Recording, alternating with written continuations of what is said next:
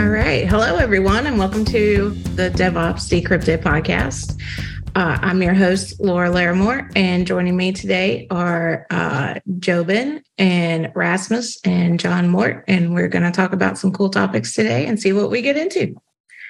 So first up is this news about Reddit and third-party market apps. Who wants to start us off with that?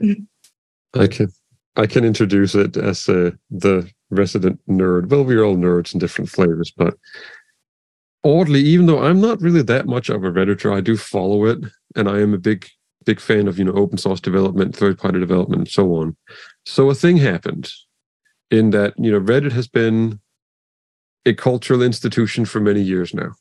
The core of the project did not necessarily provide really good tools for like moderators and the sorts. So a third-party development ecosystem has developed over the years with a lot of third-party apps that actually access the Reddit API to get you the content in different formats.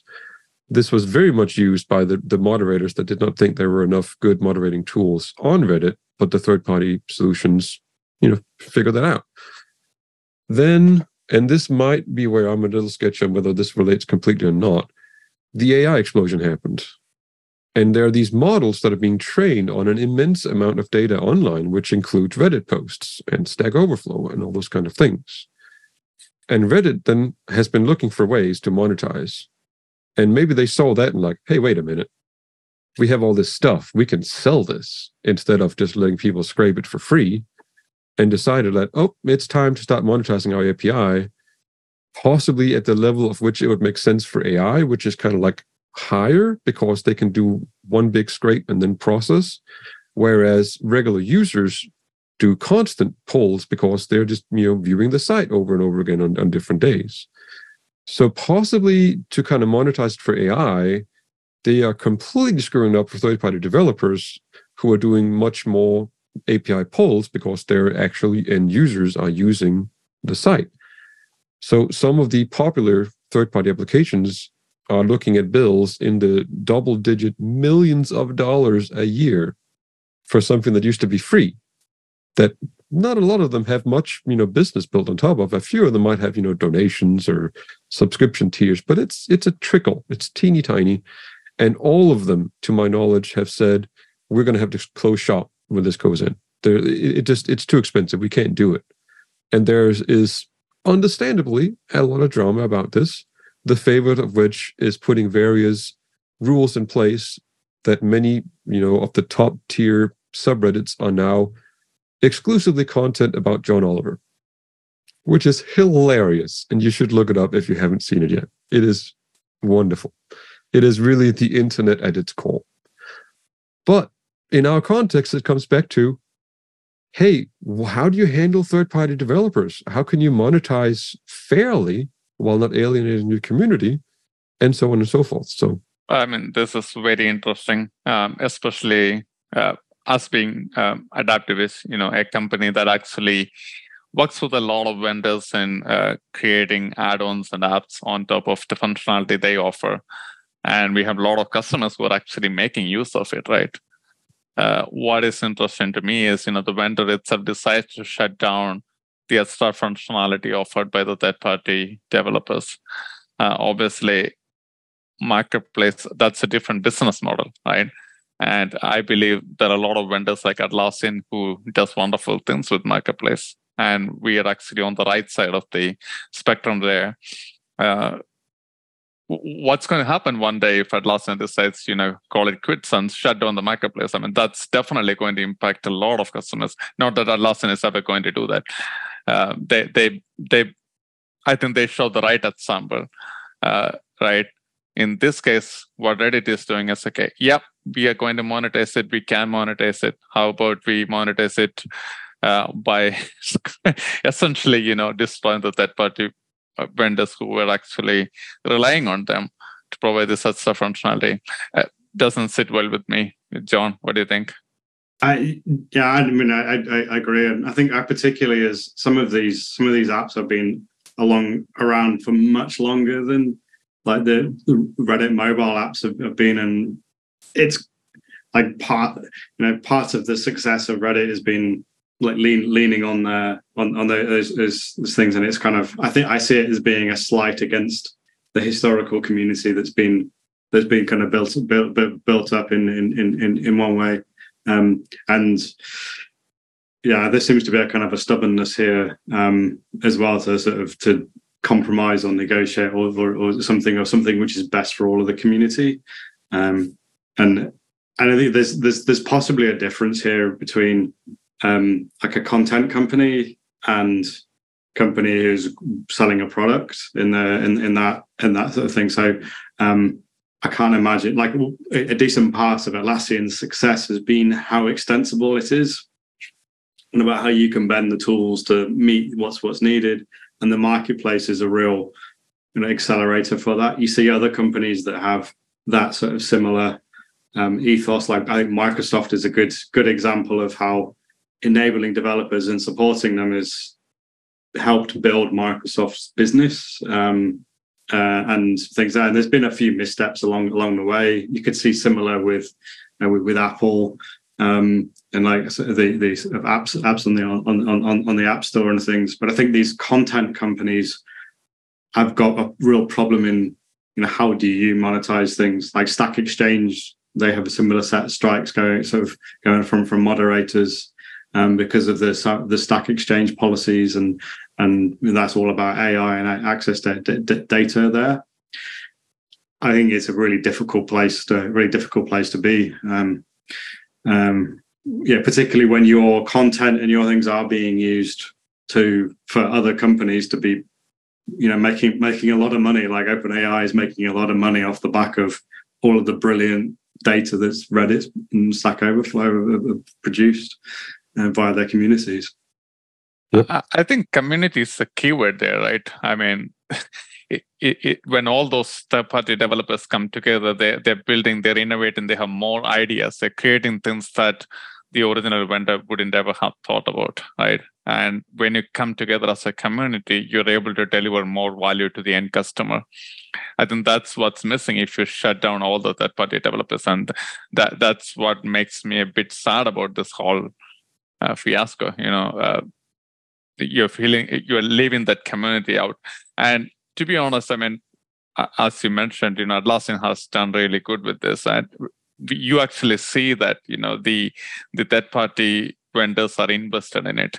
And if you go to a community event by Atlassian, you could see so many people in there. A lot of them third-party vendors, and you wouldn't say, I'm not going to name any names. You go to another vendor where there is no marketplace integration, or there's no third-party vendors like that. You don't see as many people there. There's no community feeling there. So I think that's really key to this whole thing, at least in my opinion. Yep, and I love that you bring up the Stack Overflow setup, John. I should have also remembered that, because there's a whole strike there again because of content management and community response. It is distinct, which is also interesting because the setup with Reddit is definitely third-party development. They've been able to use the API. They made awesome, cool things, but just effort years of heart putting into it. And the response to that was as ham-fisted as you can imagine, because it's Reddit. Of course it is. They responded with John Oliver and jokes about landed gentry and all this fun stuff. It's madness. But it's just such a terrible, terrible reaction from the owners of the setup. But that's about third-party development. With Stack Overflow, it was about because all these ChatGPT generated answers suddenly started flooding all the different sites under Stack Exchange. The moderators were cracking down on it because they want to curate their content. That's what they do. They don't want all these generic, no-effort answers that may be completely wrong, and that's doubly important because if it gets posted there, it's going to get re-ingested into the next machine model, and it gets worse. And the community managers are on top of that, and they're trying to fix it. But then the owners come back in and say, "Oh, wait a minute, we don't like you cracking down on all this stuff because we think you're hurting engagement and their numbers." And then again, it becomes this terrible interaction between the owners that be and the community, even though it's realistically very different situations. Seems to me like the freedom of speech debate, right? How much of freedom you should have on the Stack Overflow and things like that. I mean, you're right about the content. If the content is not right anymore, it's going to be re-ingested again and being used somewhere else, right? And ultimately, all those answers ChatGPT is going to give you, that's not going to be the right answers. That's what it thinks is the right answer from my 100 other posts that I found in Stack Overflow or elsewhere. Yep. So I think it's key that community engagement is there to crack down on false information or wrong information. And there are solutions here. Like, even though I'm maybe not the biggest fan of Atlassian myself, they do seem to have the marketplace stuff and the setup, worked out, because they have clear conditions, they have a nice marketplace, and everybody knows, kind of like the playing field and the rules that they're dealing with. And they are not putting foot in mouth left and right about all these, like, yeah, we know you did all this wonderful stuff, but we're going to do something completely different. So kudos to them for having, set up that part really well. It's not necessarily that these things are impossible. It's just you need to find that balance between monetization and community development. Yeah, I think there may be a point where you can hurt your community to the point that your value may not be worth the monetization too. So very interesting. And maybe I can carry that into a similar topic that I've been bubbling around in my head lately, because another vendor can maybe be relevant to this area. And maybe, John, you have some, more examples on this. But to me, I started wondering about what's happening to Slack. Because after the acquisition by Salesforce, the culture at Slack has been changing substantially. The old CEO is gone. A lot of founders are gone. A lot of the original, vision and stuff that made it work the way it did, almost in a little bit akin to Reddit, in that it was this, wild exploration journey that you went somewhere neat, is now becoming more monetized and set up. And to me, that got into wondering, is Discord the new Slack? Because they really have that cultural feeling, even though Discord is, a voice communication platform that started as a way for gamers to talk to each other while they're blowing each other up. It is realistically becoming possibly the new Slack because of how well they're engaging with their community and how well they're keeping all these like innovations and novel features going. There are companies now that completely bypass Slack and just go straight to Discord. Yeah, I mean, I think it's a really viable platform for as a chatting and real-time communication thing for sure. And I think particularly for like smaller projects and kind of open source things, I think it's ideal really in a lot of ways, because it's super easily accessible, and it's something which I'm always impressed when I use it, how kind of easy it is to use and to jump on a channel, switch between devices. It kind of does a whole load of things just like effortlessly. And I think they've also done a great job with like bots and the integration points and kind of that's it's been pretty easy. And you've got like companies like Midjourney. I think it's absolutely fascinating that the only way you can access the tool is through a Discord bot. It's just mind-blowing if you think about that down there. Things like they've built an entire business, like a huge business off that as a delivery platform, and it really fosters community in that the way that you sort of you use that. So yeah, I enjoy using Discord. I mean, I'll probably be a distant voice here. I mean, that's only because I haven't used Discord much. I mean, I don't see a problem with Slack. And it does seem like a lot of the cooler, younger generation are, like John here, are attracted towards Discord. But that's more like, Facebook versus Insta for me. I mean, a lot of the cooler, younger generation is on Insta, but I'm still on Facebook. So similarly, I'm still on Slack, and I don't see a problem in Slack, especially, when it came to sometime back discussion around creating service packages around Slack. I was wondering, the tool is so intuitive. You don't really see a reason why we should be building any service packages around Slack, because everybody can figure it out by themselves, right? So I kind of voted against it at that point. So I thought, yeah, the adoption of Slack is pretty easy. So what you're saying is, Discord is even probably more easier. But could that be just a perspective, or? Well, it's not about necessarily being easier. I think it's some of the tools being more front and center for you. So one of the problems that you have with Slack is that they gate kind of community management and things by price, and it becomes really like some of the tools for like suggesting or enforcing good Slack etiquette you've got to pay for, and it seems like the way that Salesforce has gone out to monetize it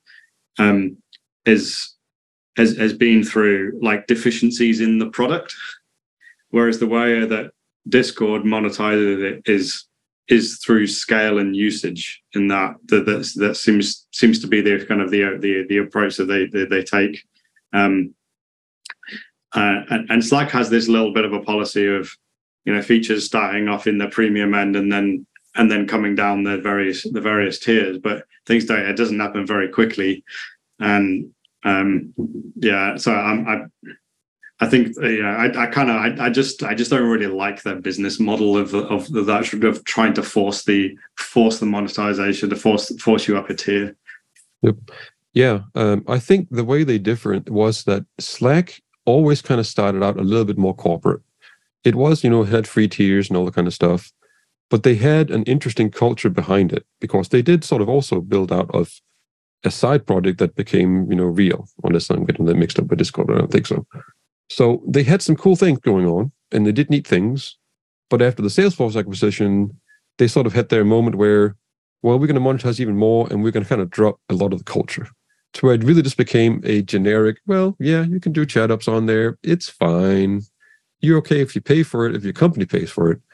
But you would probably not use Slack very often anymore for anything that's not like a day job. You really go for Discord for that, where they didn't start with that at all. They, as I said, literally started as a platform for voice chat in games. And they always had this huge focus on culture and fun and innovation and so on. And then over time, it just turned out that companies also kind of liked having fun and that easy access to thing. And then third-party ecosystems developed to help support that with all these advanced bots and applications that are like entire bots. And you can hook it all up. And the weird thing Discord did was they didn't lock it down. They just kind of supported this and kept going. But in part, maybe that's because they're still running on like VC cash or something like that, and they haven't had their Reddit moment where they're really starting to heavily monetize and become revenue positive. I have no idea if they are. And that may be happening right now, because even like after I started thinking about this topic, I just, found some announcements. I'm not even sure if it's super public yet or if it's just being rolled out to some servers, but Discord is beginning to now build in more tools about subscribing to servers and making tiers and even like introducing almost microtransactions on servers. So they're beginning to explore a little bit with that whole, like, how can we make this truly profitable? But they haven't had the Reddit moment of, let's look out all the third-party developers. We're doing our own thing now. So I'm hoping that they will stay closer to, they don't take away those tools that John mentioned that make it really easy and nice and fun to use Discord, but they instead try to monetize different corners and leave some of the third-party developers like Midjourney and others to continue their success and support them and just come up with a more fair and equal way of balancing things. That also brings up the question, right? I mean, how powerful or how many third-party integrations do they have at the moment? I mean, I know at least with Slack, when I last checked, they had more than 2,000 integrations available, right? And obviously for companies like ours, we rely on a lot of Slack apps, and we write a bunch of apps ourselves, right? Helping our customers using Slack. How easy it is for Discord, and do we have any idea on how powerful their ecosystem is? Yes, there is. I was curious myself, how much is there really like marketplacey and ready to go out of Discord? Because I didn't think there was a lot, because it's not in your face. You can go look for Discord bots, and I think it's at least in the tens of thousands of established bots. It may be more than that even. Oh. One of the main sites says explore millions of Discord bots on servers. So like they're big scale. And I thought, well, I mean, they can't all be on the marketplace or something like that. But then when you go digging, like, oh, there's also like hundreds or thousands of integrations in the marketplace that you can like, okay, that's pretty neat. So they have that kind of stealth. It's actually there. You may not realize it because that's not how it grew up, but there is this incredible ecosystem, including fully monetized third parties and so on, just kind of hiding behind the scenes or hiding backstage, as one might say. Very well. I think that's a viable option then, even for companies, is what you're saying. It absolutely is. And it's neat and fun to build on, which I might also like hint, wink, wink. Maybe Adaptavist is doing this too. So it's exciting. Slack, not exciting anymore. Yeah, nearly every Discord channel that I'm in, someone in the Discord channel has made a bot specific to that channel or something that's useful. I even attended a developer hackathon on a developer channel that was geared towards, hey, let's make a bot to make our channel a little better. So there's a lot out there, and there's a lot of customization that you can do. Yeah, and one of the things that Discord do explicitly is to try and enable creators to make money. I mean, it's part one of the things that they sort of actually do, which I think is another interesting part of that. One thing I will say about the bots though is that you don't necessarily know like who's making it, what happens with the data, all of those sorts of things, which Slack is much hotter on, and the verifications and things that they do, and kind of building out a kind of corporate server on Discord might require you to have some awkward conversations with bot vendors to go, hey, what security certifications and things do you hold on those kinds of things, and within the sort of the Slack app directory, you get a better idea of those sorts of things. It's something also that Atlassian are pushing really hard on, and trying to make that kind of trust visible in that, which kind of might take us on to the next topic, about the kind of software bill of materials as being kind of a new. Well, that's not actually new, but a really important part of shipping software. Things. I don't know if someone want to jump in and explain software bill of materials. I am happy to let you do that, because this one I am like vaguely familiar with it over time. I know it's been a thing in like Maven and Gradle and those kind of build systems over time, but it's always been one of those things that's, yeah, I know it's there in the periphery somewhere. I know it's important, but I don't really have time for it. So why is it important now? I think it's always been there, right? I mean, now it is just getting traction because of all the security issues that's been happening all around the world. Especially, I mean, this is not a problem just for any particular vendor. For anybody who is using software, this is actually a big thing. And obviously for marketplace vendors like Atlassian, they need to pay attention to this. And I was actually in the GitLab Leadership Partner Summit the other day.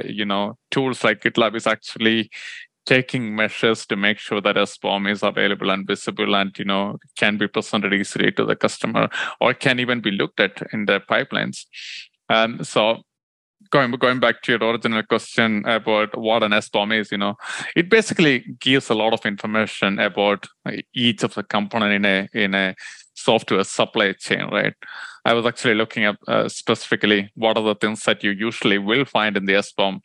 You'll have the component's name, the component supplier name, the version of the component, any unique identifier for that particular component, which could be, software identification tags, the packages, uniform resource locators, all of those things, and the component's dependency relationship to the software. so all of those information together makes the software bill of materials, or what we call SBOM. And again, there should be an author for the SBOM. There should be a timestamp for the SBOM creation. The good thing about all of those is, that gives you some kind of trust in the software that you're using. And in a particular software, there could be multiple components, each with its own SBOM. And you could essentially track down the dependencies. You can see what each component does, who created it, what is inside the component, so on and so forth. Yep. I kind of think of it as a continual evolution of, like dependency management. Like you used to just have like, here's some jar files. We'll just dump it into the source tree and build it. Like, good luck. And then you got into more like the Gradles and the Mavens, like, oh, now we can build you like a hierarchy of all your dependencies and so on. But it was still really just like, go find these jar files and pull them down and stick it in the code. Then we got into some of the, providers like Sonatype with Nexus IQ and so on, like trying to tie the dependencies to, oh, we know that there are vulnerabilities announced for these particular things over here. And this might be kind of like the next level, which it gets kind of a little legalese about it, because it gets into the actual providers behind the library. And as you say, like really nitty-gritty details like timestamps and probably signature keys or other things, so that you really start beginning to realize that, yeah, you're depending on this big tree of stuff, and actually there are people behind all this stuff. It's like that famous graph of the what makes the internet run. It's this one guy that maintains a library thanklessly over in Oklahoma that's like supporting 90% of the internet. Like, what about that poor guy? We should probably get him some help. Yeah, I mean, it still scares me every time I used to run a Maven install. It downloads the whole of internet, right? I mean, you don't even really realize the number of packages it is downloading.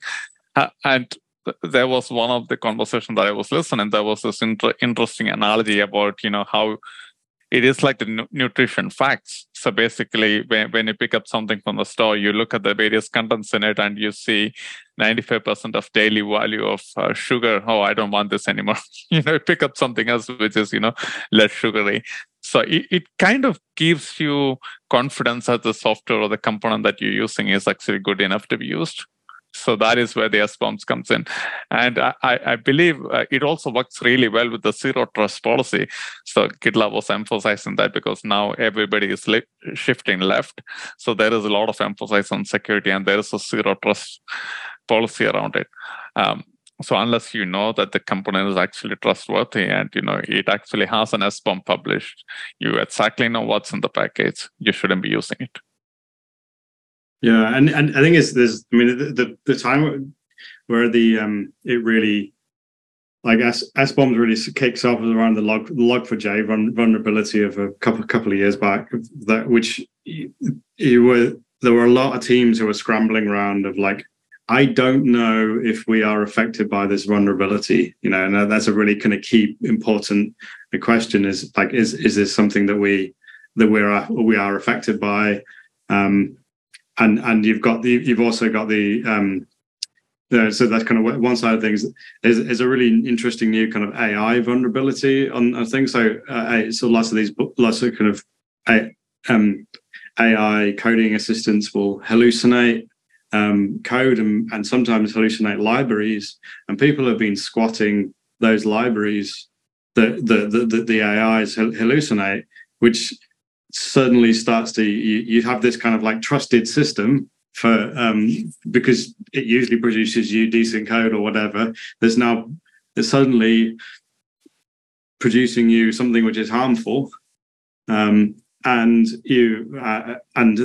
so how we treat dependencies and how we treat those kind of things, I think is kind of becomes increasingly important as the complexity of the software and the complexity of the dependencies goes up. I think that kind of like supply chain attack is something which is you need to be very quickly be able to establish what components from all the way from your front end all the way down to what your server you're running on. You need to understand that and understand who's responsible for each section of it. Yeah. There was a recent thing highlighted for GitHub where a new attack is possible, to where if you rename, the path where your code lives on GitHub, GitHub, friendly enough, makes a redirect to point you to a new thing.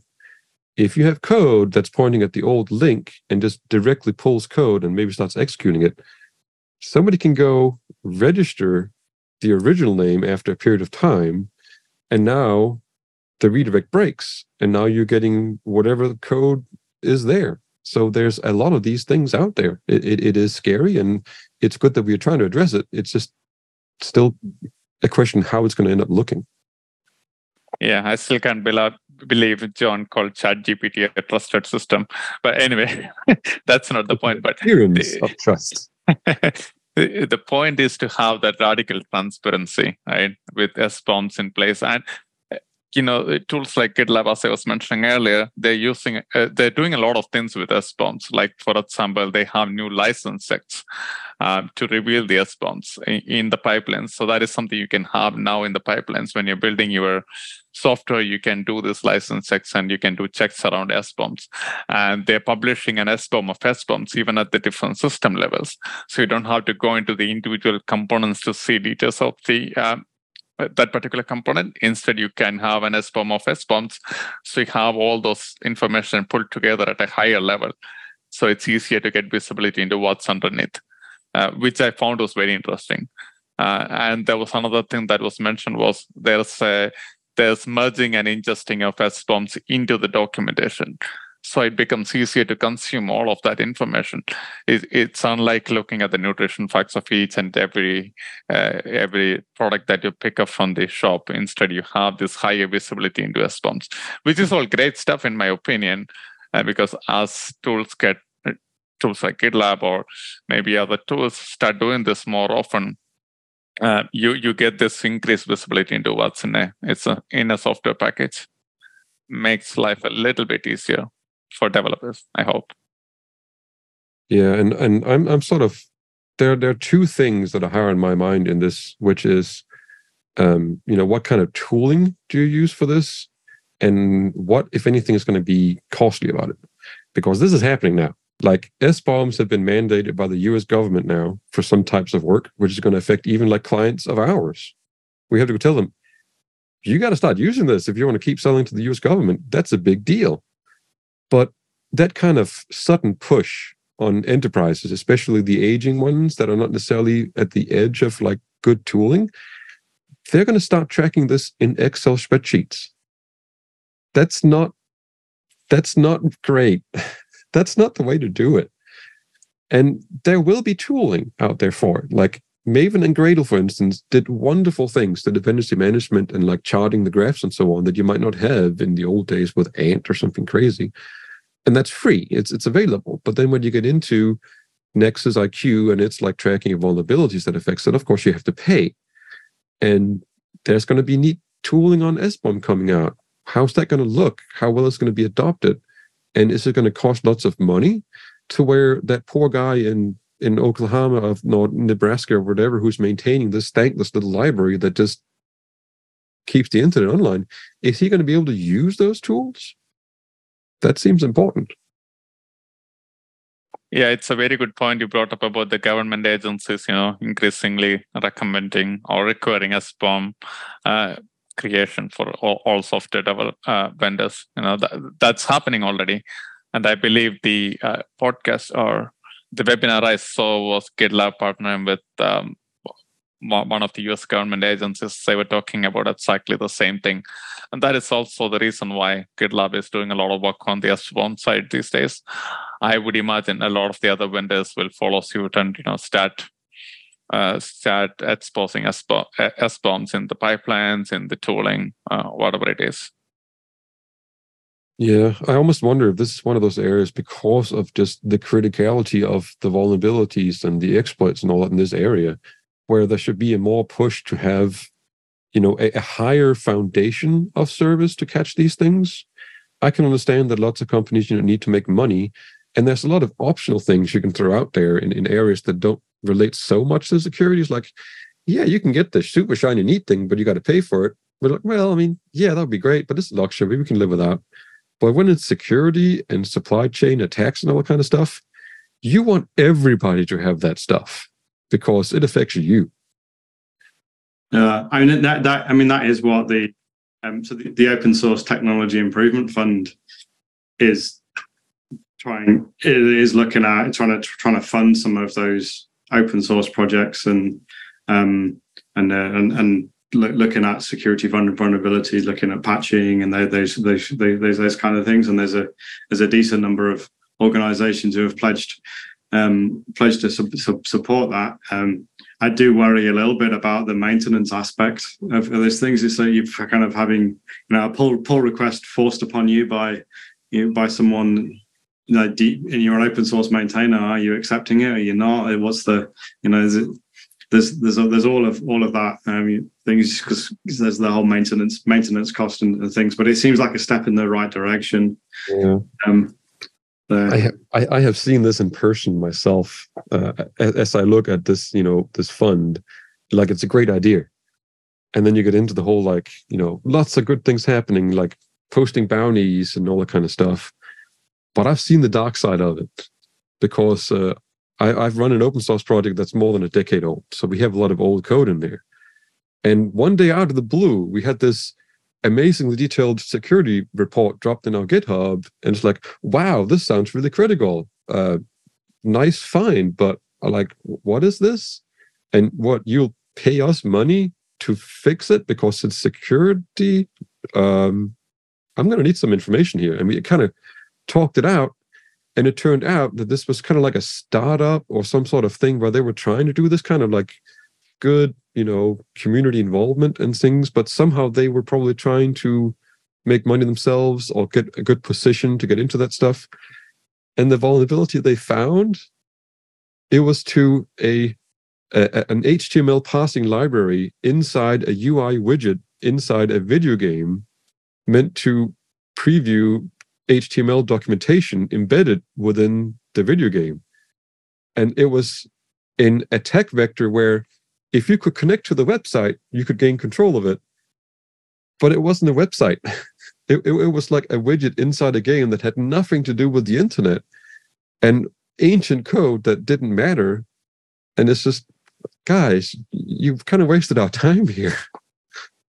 But going back to the point that you're making, Rasmus, I think there's already a standard available right now. So, and it's on developers to, define the SBOM for the components that they work on. I think SPD, it's an open international standard developed under the Linux Foundation. It already defines a format for, SBOM documents, and that can be considered by humans, by machines, by tools, whatever you were talking about earlier, right? By GitLab, whatever it is. So I think there's already an existing standard. I think there's an increase in demand for publishing SBOM, so that's going to happen. Yep. I would love to see it more. I can definitely hear, John's concern and validate it there that more code review, more mysteries. Like if somebody submits an SBOM thing for my open source thing, like, that's great. I think, are you going to help us maintain it? Because we don't know what you're talking about. So yeah, it's always a question of balance. It is indeed. I think with the government push to make vendors supply that's going to trickle down to the whole industry. And it's whether you want to be on the driving force of that or whether you want to be on the receiving force from the government, because it's going to come down more than likely.